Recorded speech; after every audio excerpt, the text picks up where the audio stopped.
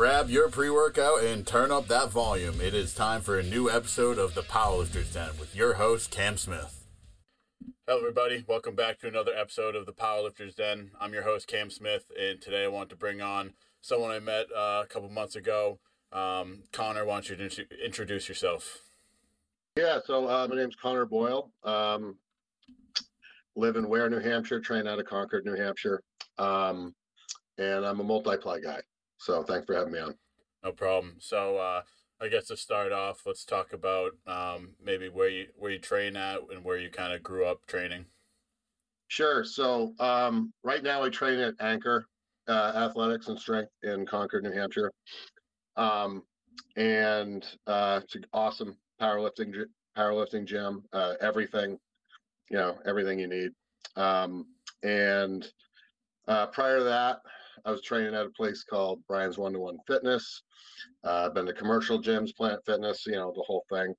I really got into powerlifting fairly recently, probably 3 or 4 years ago. But I've been in the gym since I was 18, and I'll be 40 in 3 weeks. So going on 22 years of in the gym. Not doing everything right, certainly, but I managed to not get too hurt doing things the wrong way, which I think has helped me in building up strength in odd ways, helped me in powerlifting. Grew up in Littleton, New Hampshire, which is closer to Montreal than it is to Boston, so I was up there. Played every sport that we all did, baseball, soccer, basketball, played rugby in college, but really got into the gym after graduating high school, and I've stuck with it through different phases of my life. So, but yeah, powerlifting's where it's at right now for me, and Anchor is where I'm training right now.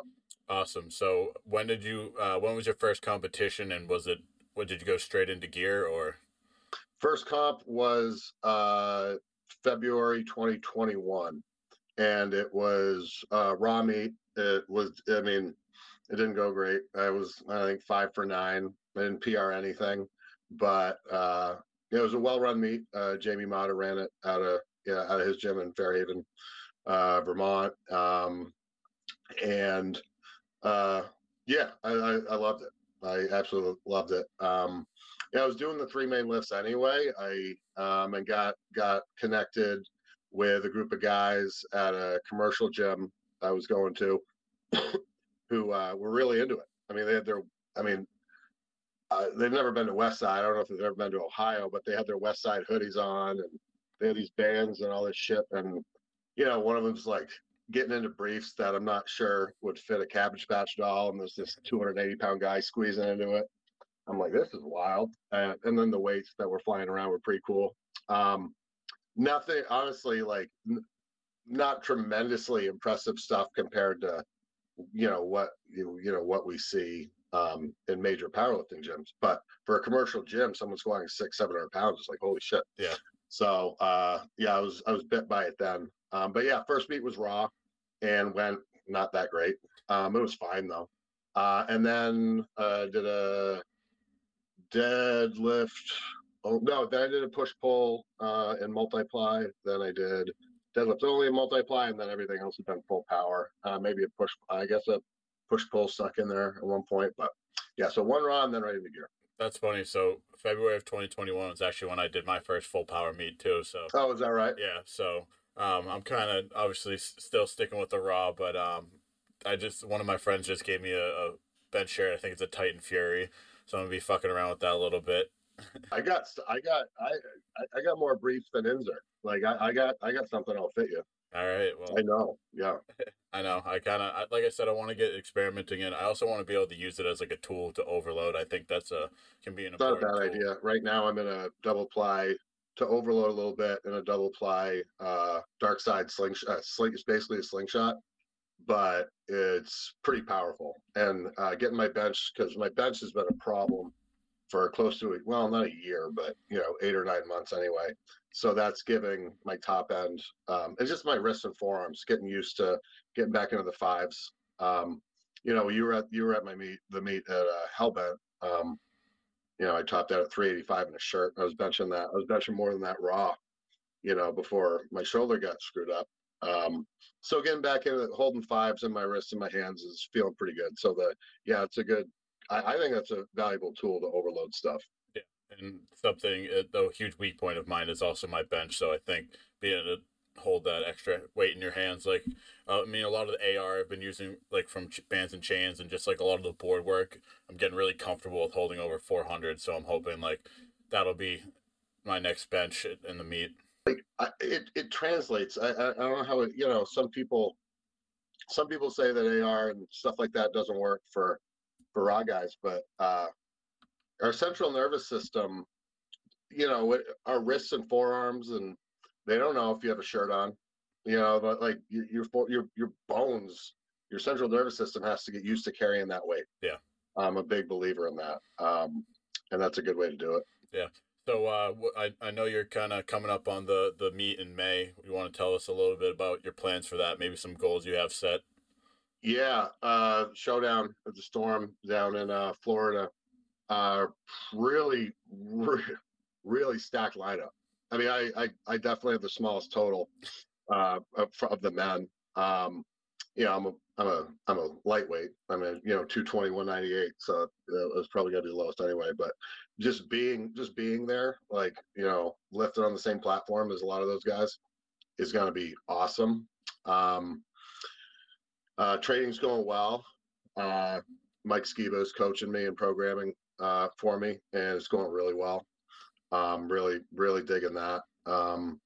And as far as goals go, I mean, the cliche thing is 1 pound PR, right? And that's sort of true.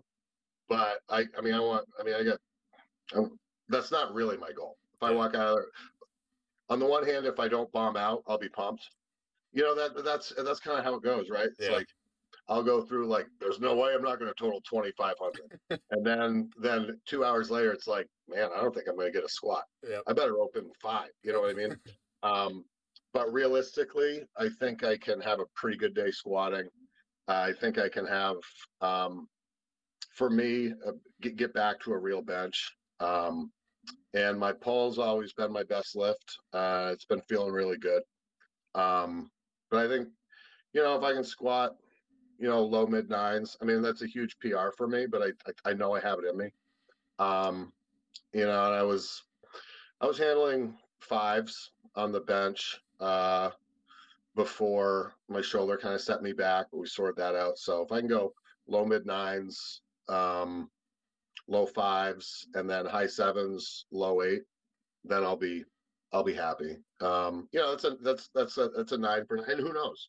Skeep has done is, he has a lot of ideas for fixing my bench that I think will work. So maybe I'll throw up 600, but realistically, hopefully somewhere in the 5s. He's tweaked my squat, and that's translating really well.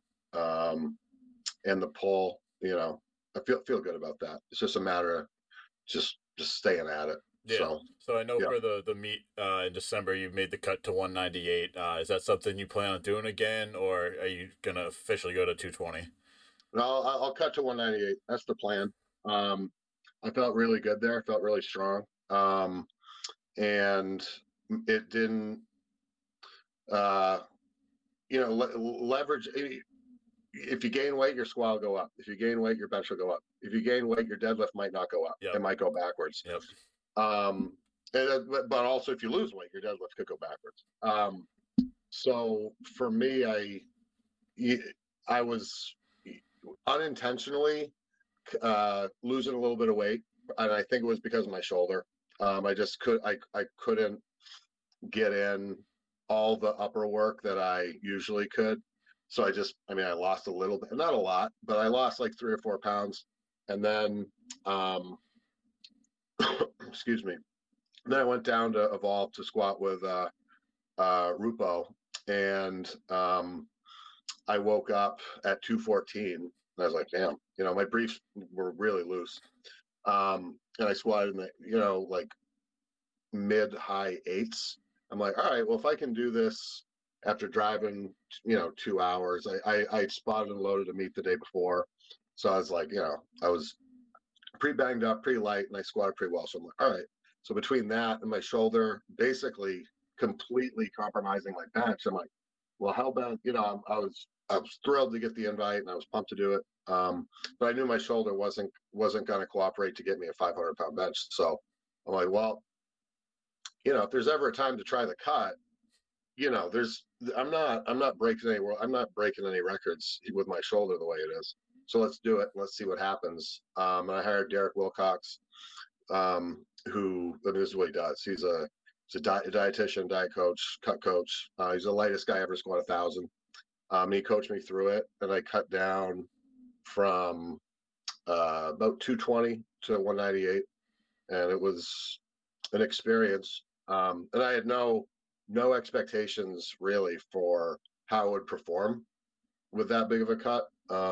Having never done a cut, other than like skipping breakfast, I've never even tried to. I weighed in at WPO semifinals at 222. And one of the people there with me, she's like, "Do you just want to like, I don't know, like take a shit and like weigh in at 220?" I'm like, "Nah, I don't really care. 220, that's fine. 240, Yeah. So this was the first time I really tried anything like that, and it worked well. I didn't feel weak. Yeah. My deadlift actually felt great.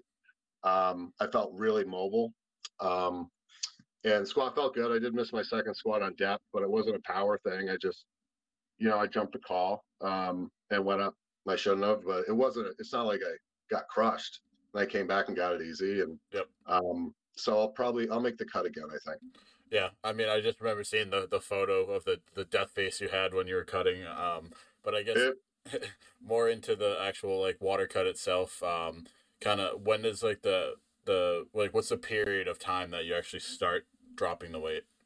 So I started. Let's see. So weigh-ins were on a Friday. So I started water loading on the Sunday leading up to it with 3 gallons of water a day, salted water. I salt my water anyway, but not as heavily as I was doing salting sea salt. It's literally just pouring sea salt into a gallon. I mean, it's kind of gross, but I don't mind it that much. So 3 gallons of that a day for, I believe, Sunday, Monday, Tuesday. Yeah. Wednesday was just 1 gallon of distilled water. And then Thursday, because I was still a little heavy, was just a complete dry fast. So I finished the gallon of distilled water Wednesday around 11 a.m. and there was no more liquid until after weigh-ins Friday. Oh my God. Yeah. I haven't, and I'm doing everything else. Like I haven't like packed a lip in like 10 years, but I went to the gas station, got like 3 tins of Skull and just spitting on the way down, trying to lose that extra little bit. And then, I was still a little heavy, like a 2 or 3 pounds heavy Friday morning. So spent 80 minutes total in a sauna, 30 minutes the first round, and then 10 or 15 minutes after that to sweat the rest out. That and then I got out the last time, and I took my Skeletor picture, and I texted after weigh-ins and after I got an IV, like they did my blood pressure and I was great. I was feeling good. So I texted my wife. I'm like, so I'm healthy. I'm fine. Blood pressure's good. I made weight. Do you want to see the picture right before weigh-in? Yeah. She's like, yeah. She's like, Jesus, dude. Like, man. Yeah. That he didn't. Yeah. So it was an experience, but one I'll do it again. I'm gonna try to diet down a little bit more, so I don't have to cut 22 pounds. So I'll probably keep it closer to 15. Yeah. But yeah, that's the plan. Yeah, I mean, for me, like I did wrestling in college and in high school, so kind of doing that weight cut. I mean, I've seen people cutting these crazy amounts of weights to make weight, but for me, I did one serious cut and it was 20 pounds in 2 days, and I looked absolutely sickly, and it was just a lot of sweating. I didn't know about water loading, and I feel like a lot of wrestlers actually don't know about water loading, but it is crazy just to see. So you sweat out 20 pounds in 2 days. Yeah, I remember it was Friday at noon. We did like a little practice in between classes, and I was 220 on the dot, and I had to make 197. So I think by like 6 p.m. that night, I was down to like 204, and then I slept the rest off. Damn. Yeah. Damn. Yeah. That sounds worse than what I did. That sounds worse. But Derek was great. Like, if anyone's listening to this and contemplating a water cut, hire Derek Wilcox. He's the man.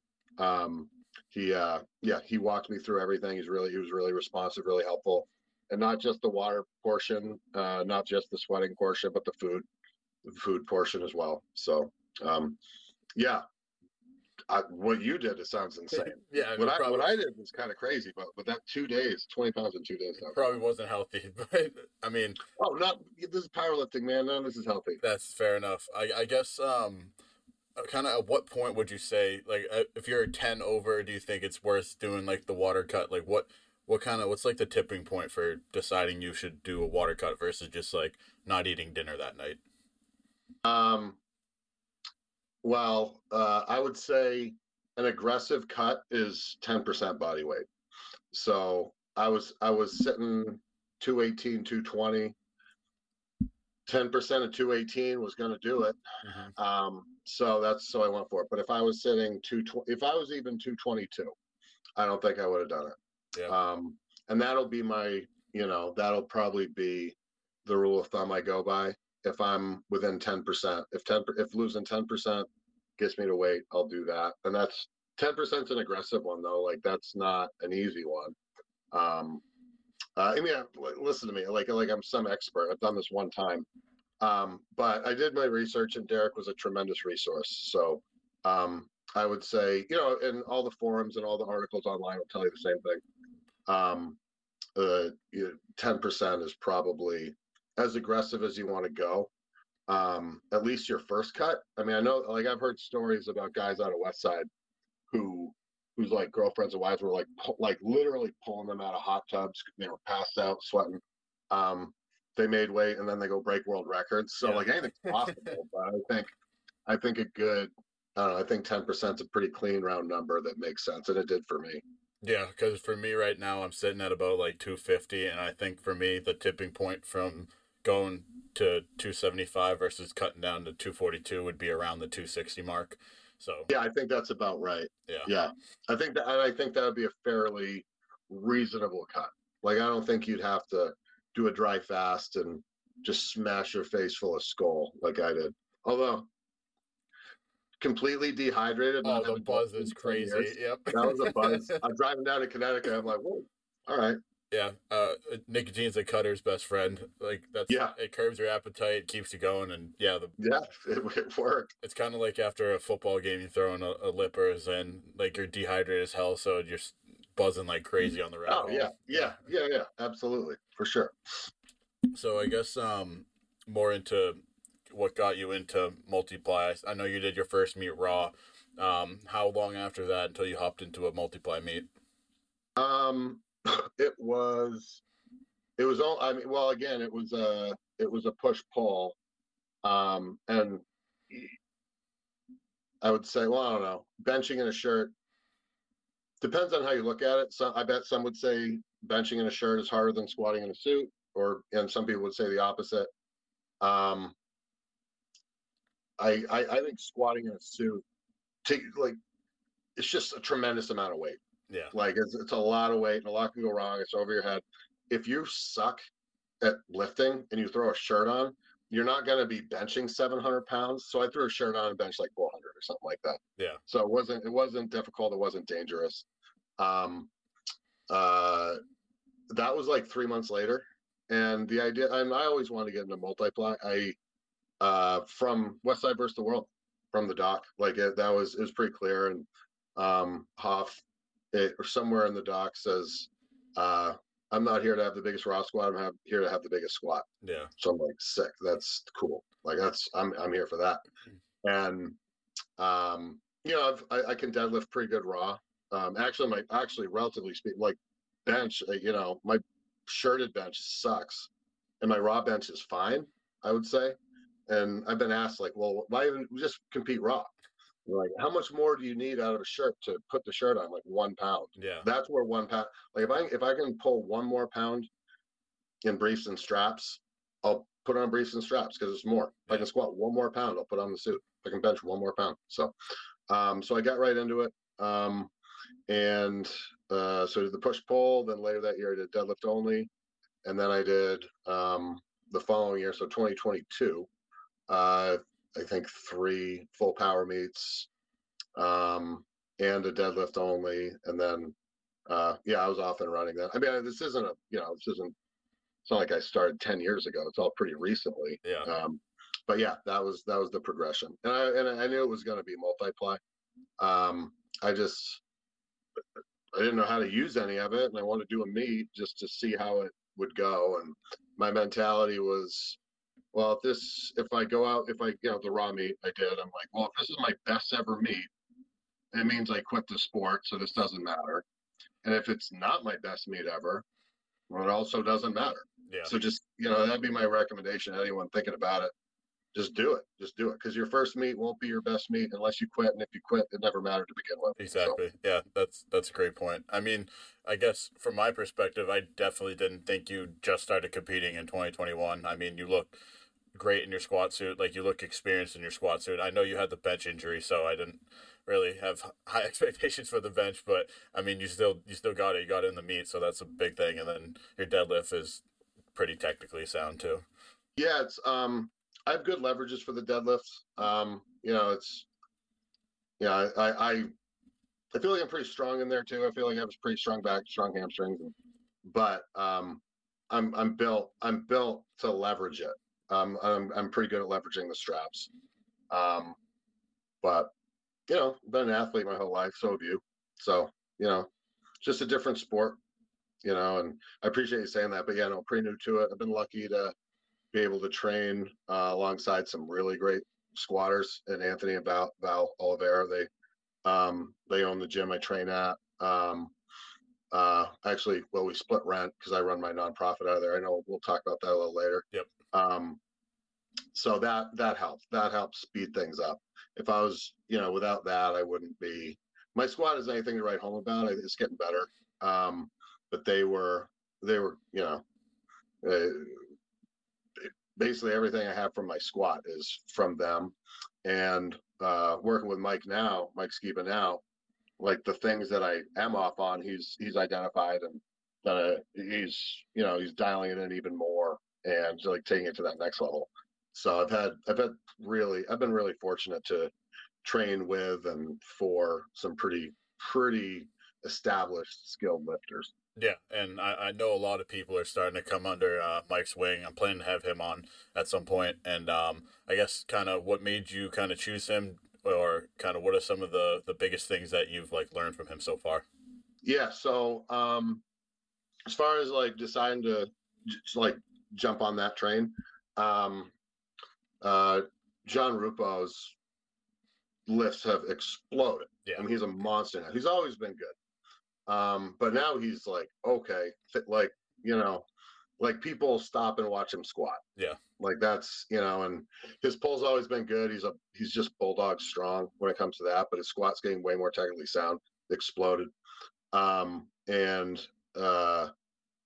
and John and I are pretty close. So talking to him about it, and I was looking for new programming anyway. I've been programming myself for the last, I don't know, 6 or 7 months, and that worked.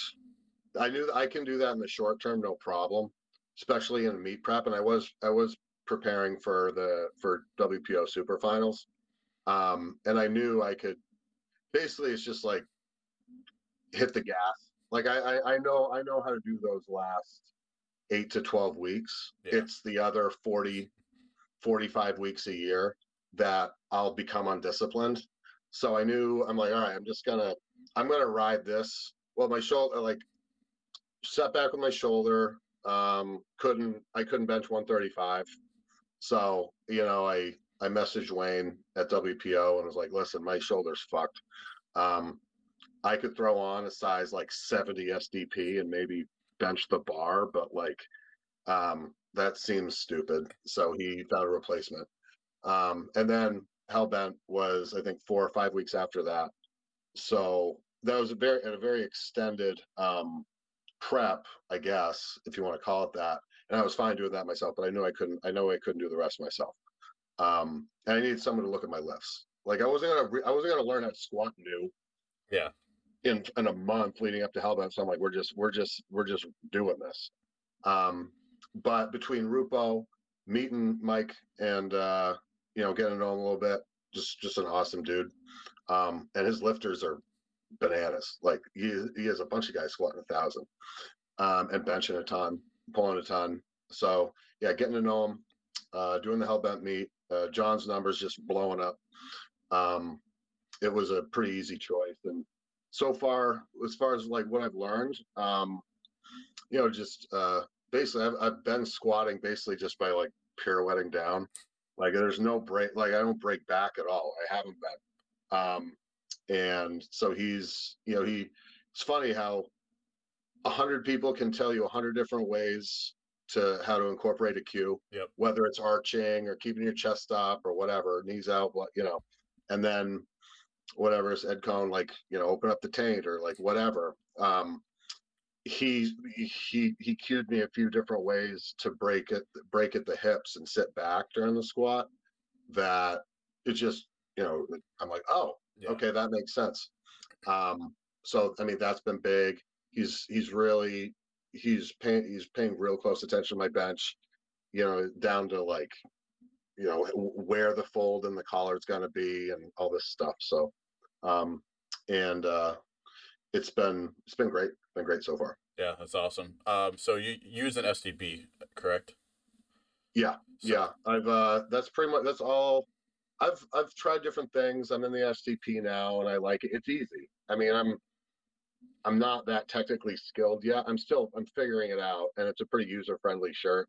I tried Rudy make me an overkill. It probably fit perfectly. It probably was a perfect shirt, but I get in and I'm like, nah. I tried it like 3 times. I'm like, I can't. This is impossible. If I had one now, it'd be probably a different story. And I've tried a few single ply shirts that I liked. I really liked the Rage X, but the STP is just so user friendly. We'll see. I haven't benched with Mike in person yet. We'll see what he thinks. But yeah, the STP is where I'm at right now. Yeah, so I notice a lot of people. I feel like everyone has an STP. Do you know, I guess, why it's more user friendly? Like, what are some of the things about it that makes it so popular? It's forgiving. It stretches well. I mean, it doesn't. Let me rephrase that. It stretches a little bit better. At no point does it feel like if this is the collar, in my overkill, it felt like this was going to saw right through me. It doesn't feel, the SCP doesn't feel that way. It just kind of, it will keep giving. Mm-hmm. The break-in period is almost non-existent. Like I've been in a double ply. I got a triple ply that I really like. I haven't trained much in the triple ply. I haven't had it on since, I don't know, probably, I only put it on one time, but that one time I did put it on, I was able to get it down to a 1 board. On the first day I had it, I could have, if my shoulder was better, I would have been able to touch something for sure. It's just a really user-friendly shirt. The downside is that they wear out quick. It doesn't seem, just anecdotally from what other people have said and in my own experience, I think you only have so many reps in that thing before it's no longer, it's not really a bench shirt anymore. It's just a weird shirt with a weird collar. I think probably the other stuff, the overkill and the katana, like those probably have a longer shelf life. But as far as if you're just getting into the sport, someone's just getting into the sport, an STP is the way to go because it's really user friendly. And people bench a ton with an STP. And it's not like it's a fake shirt. I mean, people still are benching 6, 7, 8, 900 pounds in an STP. I mean, Bob used an STP. I think Hoff is still in an STP. I think it's, so, and he can bench 1,000 pounds in an STP. So it's not like it's a good shirt, but it's just user friendly. Yeah. So I guess we can start diving into Iron Helix a little bit. Sure. Just kind of give me a background on what that is and kind of maybe some of the goals you originally had and some of the goals for this year. Yeah. So Iron Helix is a non-profit strength and fitness concept benefiting the New Hampshire recovery community.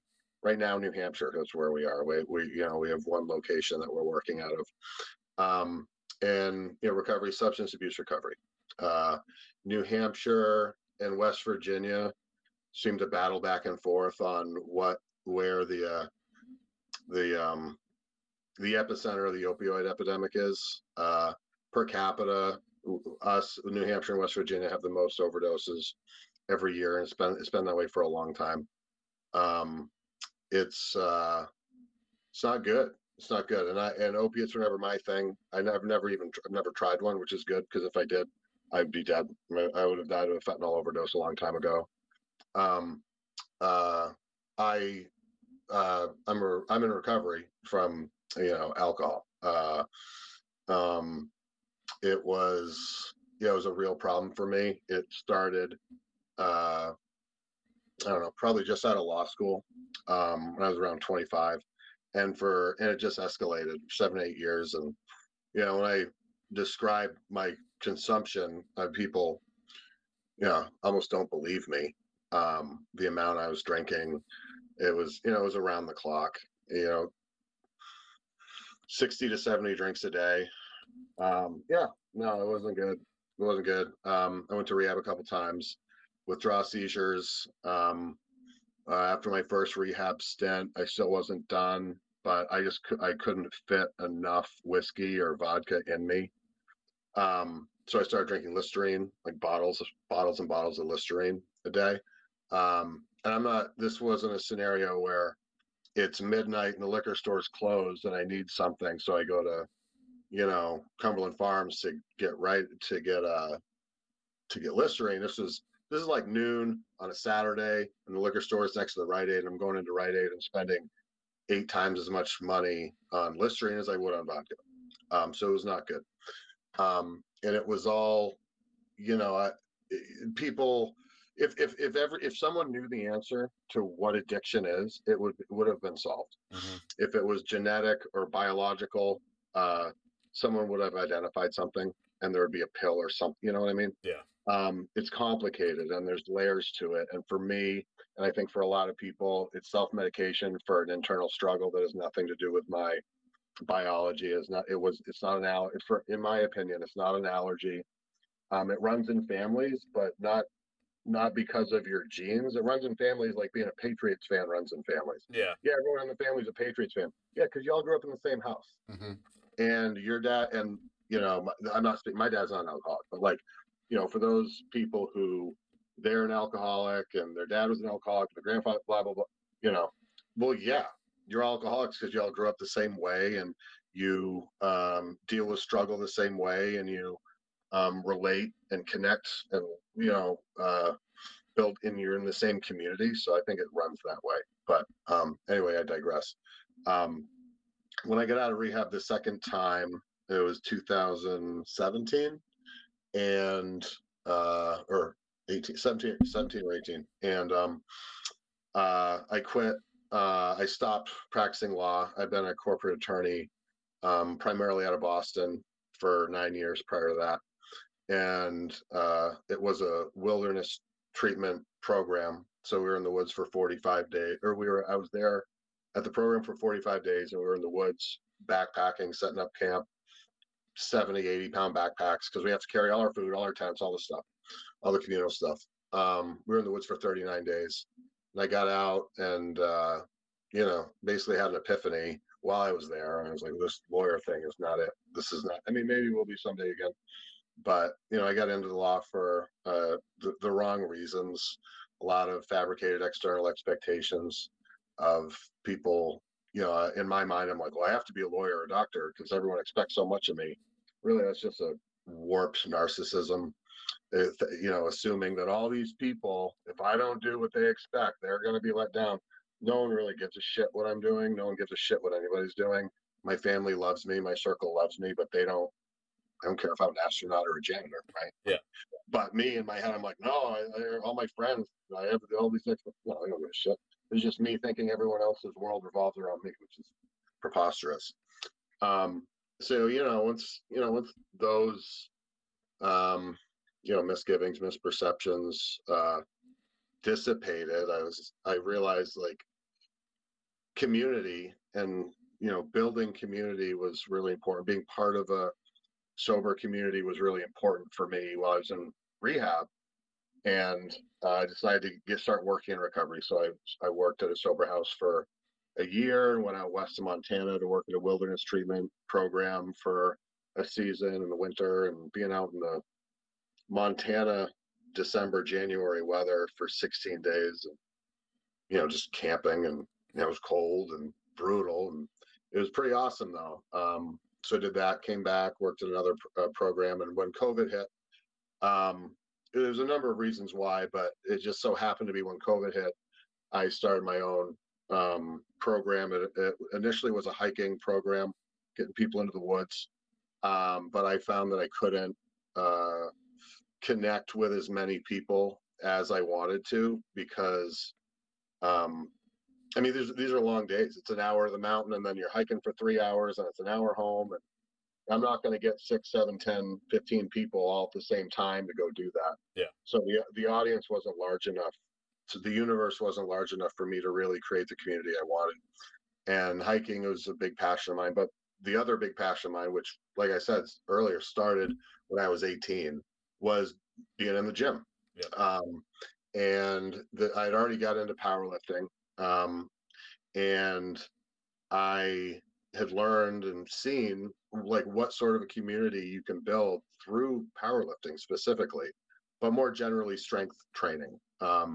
I can't run the hooks on a mono for myself. I can't hand myself out that, like, if I want to max out my bench, I can't hand it out. I can't in a shirt. Yeah. I don't know if I could get the bare bar out to myself in a shirt. Yeah.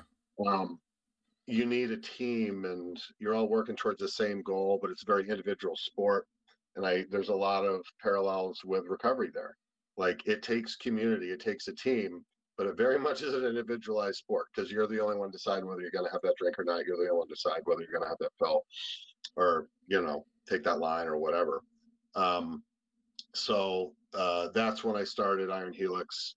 That was about 2 years ago. And it's free strength training and gym time for the recovery community. And I have some sober houses that come in, some individual clients that come in, and we're trying to grow. It's going really well. I started with one guy 2 years ago, and about a month ago on a Saturdays and Tuesdays are my big days. And on a Saturday, I had 15 guys in there at once. I say guys, they were all guys. Some women do come in, but it's mostly guys who are doing this right now. It's like, the more the merrier. Yeah. But it's mostly guys, and it's going really well. Right now, like I said before, I share space with Anchor Athletics, and it's great. You're not gonna find a better gym. But because they're running their business and I'm running my business, there's there's not a conflict of interest, but basically my clients can't come in unless I'm there, which makes complete sense. Yeah. But the goal is to open up my own spot. It won't be, this isn't going to be LA Fitness or even Planet Fitness. It's going to be less Equinox and more Rocky 4. Oh, yeah. Is my, my thinking. And that's the goal. We're raising money, it's a nonprofit, so every donation is fully tax deductible. And I'm working on some grant proposals right now. Try to get some government and federal and state contracts, and but to get there, I'm trying to raise just grassroots type stuff. You donated, I appreciate that, and a lot of my lifting buddies have donated, and doing different things to help. Skiba's selling me a pretty sick power rack bench combo at a discount. So that's pretty awesome. So stuff like that is going to help open up the new spot, and from there, the government contracts the proposals should be more attractive, and from there, just keep growing. This is New Hampshire. I'm focused on New Hampshire right now, and our spot right now is in Concord. I want that second smaller spot to also be in Concord, so we'd have 2 going in Concord, and then Manchester, and like Portsmouth area, Seacoast, and then something up north. And for people not familiar with New Hampshire listening to this, sorry, but that's those are the spots I'm thinking, and eventually you expand beyond New Hampshire. Addiction isn't going anywhere, unfortunately. Yeah.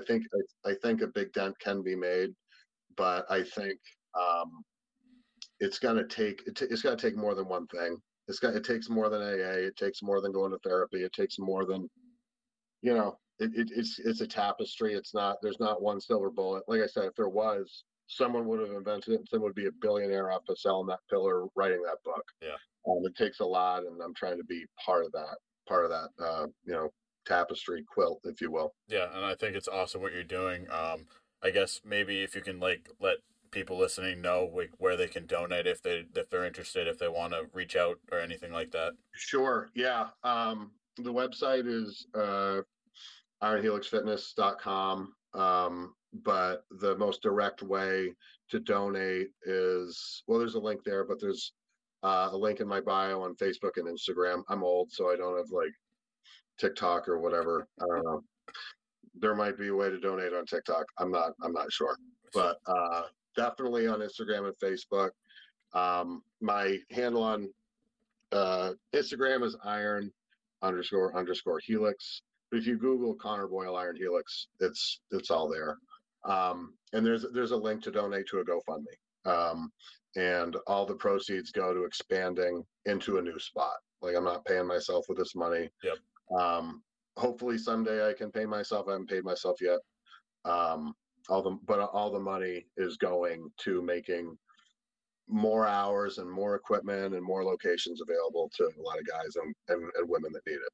Yeah, that's great. I mean, I know for a lot of powerlifters, like powerlifting and the gym in general is kind of like their escape from reality or therapy. Like, for me, it's my own therapy. Like, I know regular therapy, there's benefits from that, but like, it's kind of the idea of, it's like a escape from reality. So I think what you're doing is great, and I think it's a great connection for someone to start building. Yeah, and it's funny you say that, like, escape from reality. I don't see it as escape from it. It is reality.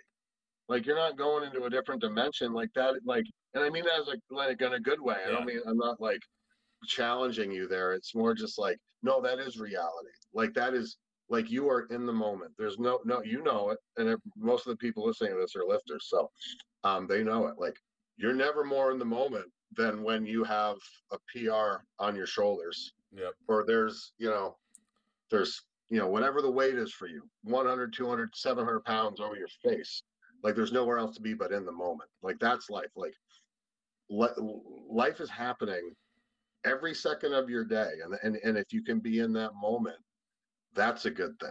I think a lot of addiction comes from anxiety and depression, like self-created anxiety and depression. Yeah. Like, because we get so in our heads, we get so worked up about what's going to happen in the future. And we have all these, again, like, fabricated realities about what other people might be saying or what other people might be thinking, and none of that's really real. Yeah. But being under the bar is real. So it's an escape from all the bullshit. It's not an escape from reality, in my opinion. And it's peaceful and it's simple and there's concrete progress. And it's an escape, but I think it's an escape that brings you into reality because you're in the moment. There's nowhere to go. And what I also like about powerlifting and how it parallels recovery and life really is you can have all the spotters and all the loaders and all the safety, all the safety precautions in place, but no one can help you complete that squat. Yep. I mean, they can pick up the bar and put it back in the hooks, but you are the only one who's going to make or miss that squat. Yep. And and ultimately that's what recovery is. Like, you can have all the resources at your disposal and you should use them. And those are great things. And Iron Helix is one of those, but ultimately it's on you. And you learn that lesson in the gym and it translates to recovery. Yeah, I mean, I think there's so many parallels to draw from powerlifting to like the real world, so many lessons to be learned. And like, one of my favorite things, I don't know who I've heard it from, but it's kind of like the weights don't give a fuck. Like, the weights aren't going to change because you're sad that day or you're being anxious. Like, the weight's the weight, deal with it. It's absolutely right. And similarly, like you deadlifted 600 pounds, last month. Great. You didn't lift it this month yet. Yeah. And like, oh, you didn't go to the liquor store yesterday. Congratulations. You still got to not go today. And it's like you said, there's a lot of parallels, and it's pretty cool. So like, it's been a really easy, not easy. It's been a really, I don't know, complementary way to talk recovery and in an environment that isn't just AA. Yeah, for sure. All right, so I think to wrap things up here, we'll ask my question of if you could give a new powerlifter or someone going into their first meet a word of advice, what would it be? It's always the cliche: have fun, open light. And that's true, but it'd be echoing what we kind of talked about earlier. If this is the best meet you ever do, then you quit. If it's not the best meet you ever did, then don't worry about it. So just get out there and swing. Yep. Honestly, like, so you don't want to bomb out. Yeah, you don't want to bomb out, but like, that won't be the end of the world, because if you love it, you'll keep doing it. And fall in love with the process, not the result. That goes for all things in life, right? Like, if you enjoy the process, if you love the process, the results take care of themselves. If you don't love the process, you're going to quit, or get burned out. If you get burned out, you become addicted, and then you just go to Iron Helix. So I guess do whatever you want to do. I'll get another client. Joking, but ultimately, like, get in there and take a swing. It's a long-winded way of saying, I guess the one piece of advice would be, you are ready for the meet. Yep. You're ready for the meet right now. You're ready for your first meet right now. Awesome. Do it. Just get on the platform. Yeah. Awesome. Well, I want to thank you for taking the time to come on, sharing who you are and about Iron Helix. Hopefully, I wish you the best with the growth this year, both as a powerlifter and with your nonprofit. Thanks for having me, man. This has been great. I really appreciate it. We'll chat after this. I'll see you soon, and we'll lift soon. We'll lift together soon. For sure.